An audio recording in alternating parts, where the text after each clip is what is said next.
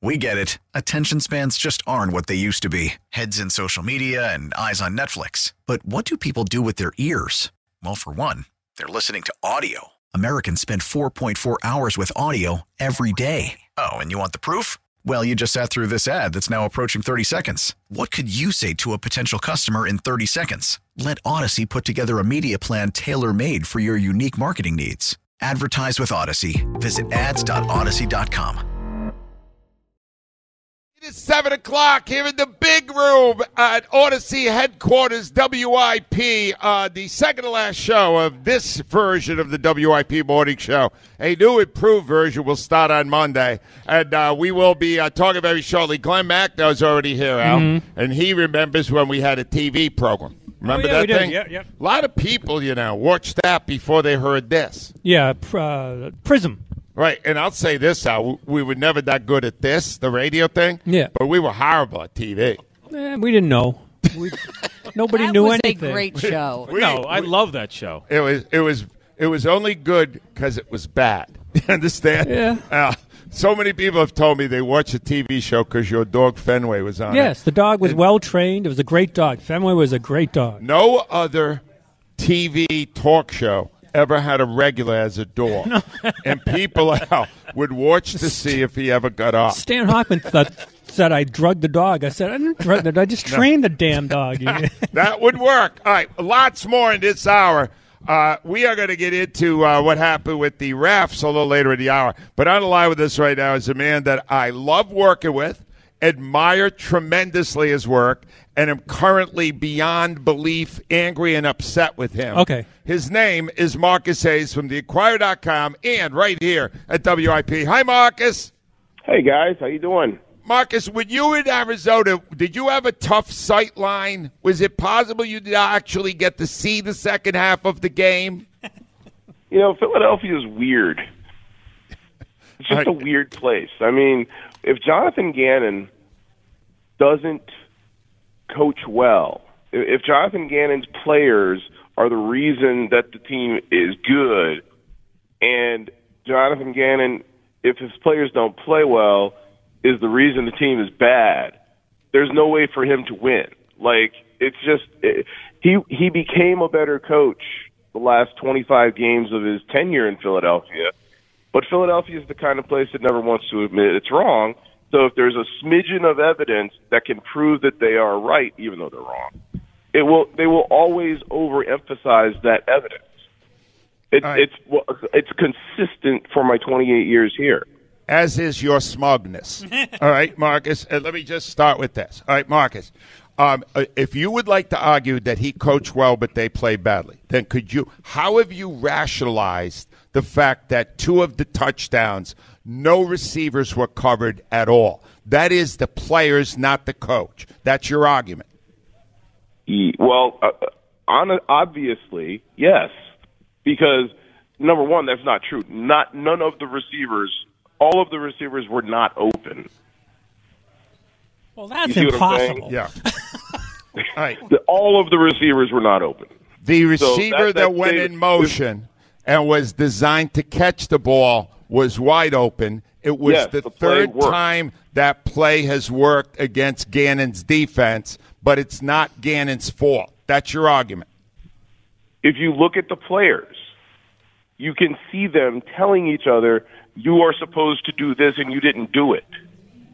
So if they know what they're supposed to do and don't do it, it's not Gannon's fault. He's told them what to do. They have failed to execute it. Well, I'm going to flip what you just said then. You just said, how can a defensive coordinator ever win? If they do well, it's the players. If they do badly, it's the coordinator. If you gave up basically four touchdown drives in the second half of a Super Bowl game, and you're not going to place the blame on the coordinator, when would you?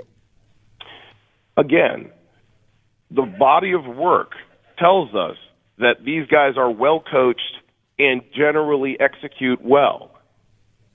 This is the outlier. That's my point. Even in the first half, they were well coached and executed generally well. But if the outlier is in the second half of the Super Bowl, and determines the fate of an entire season, you do not weigh that failure, that epic fail? That's okay. I'm not saying that Jonathan Gannon outcoached Andy Reid. No, Jonathan Gannon was not perfect. Jonathan Gannon did not make every call perfectly. My point is, the body of work of the season indicates that Jonathan Gannon became a much better defensive coordinator in the last 25 to 27 games than he was at the beginning. We all were on the same train when they were blitzing 10% of the time through the first 6 or 7 games of his career as a defensive coordinator. But that increased to about 20% of the time by the end of last season, and I think it was around 20% of the time this year as well, despite losing Avonte Maddox and C.J. Gardner-Johnson, his 2 best blitzers, for about 6 games. So Marcus, we agree that Jonathan Gannon isn't perfect. But no one is saying he isn't perfect. We are saying he sucks. Right. You understand? This is not perfect. There's not perfect. There's he's 70% good. He sucks. Do you understand? Okay. The whole city thinks that, Marcus. Well, apparently the Eagles disagree with you, because not only did they employ him, they scrambled to keep him by making him the most highly paid defensive coordinator in the game. Number one. Number two, think what you like about, Arizona. They also don't think he sucks. Neither did Houston, who interviewed him twice. All right, you were there. Did they black the game out in Arizona? Is that why the Arizona coaching staff didn't see what happened in the second half? Again, Jonathan Gannon does not suck. He may not be as good as Andy Reid. And let's understand something here. Andy Reid, despite your personal distaste for him, is the best coach in football right now. All right, stop. And Patrick Mahomes is by far the best player in football right now. So if Jonathan Gannon loses in the second half to the best coach and the best player who had the best team, that is not an indication of sucking. That's an indication that he's not as good as the best. Marcus, you said in your most recent column that losing Gannon, is catastrophic to the Eagles. Could you explain why that would be? Well, he's really good, for one thing. He had the number 2 defense in the league. He had the number 1 pass defense in the league. And they almost set an NFL record in sacks. So that is a body of work that I consider to be pretty good. Furthermore, they do not have in-house, unlike on the offensive side, they do not have in-house multiple candidates to replace him. And they're in a position of massive transition, because I think it's 7 or 8 guys that they could lose via free agency. I think they'll probably lose around 6. But you're going to have somebody have to come in and replace 6 significant players. And even if they, say, promote Denard Wilson, the defensive backs coach, his system isn't going to be identical. And the way he runs meetings isn't going to be identical.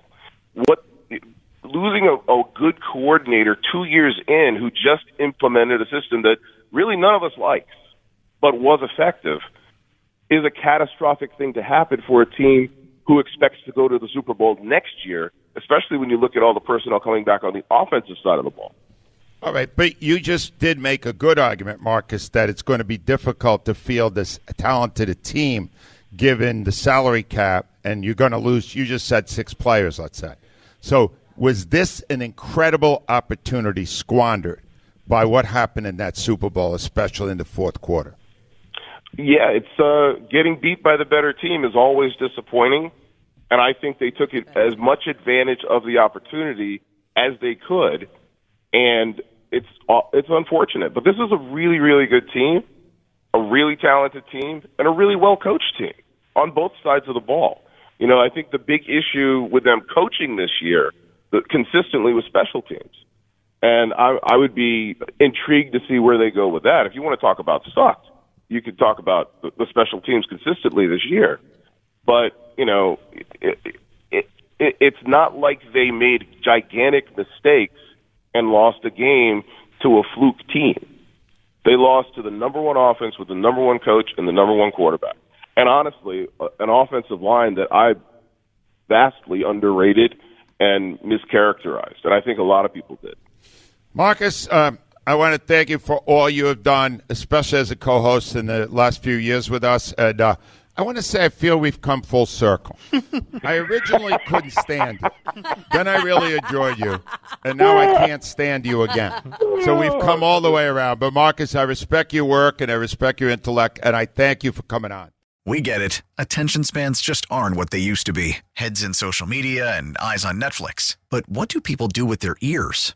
Well, for one, they're listening to audio. Americans spend 4.4 hours with audio every day. Oh, and you want the proof? Well, you just sat through this ad that's now approaching 30 seconds. What could you say to a potential customer in 30 seconds? Let Odyssey put together a media plan tailor-made for your unique marketing needs. Advertise with Odyssey. Visit ads.odyssey.com.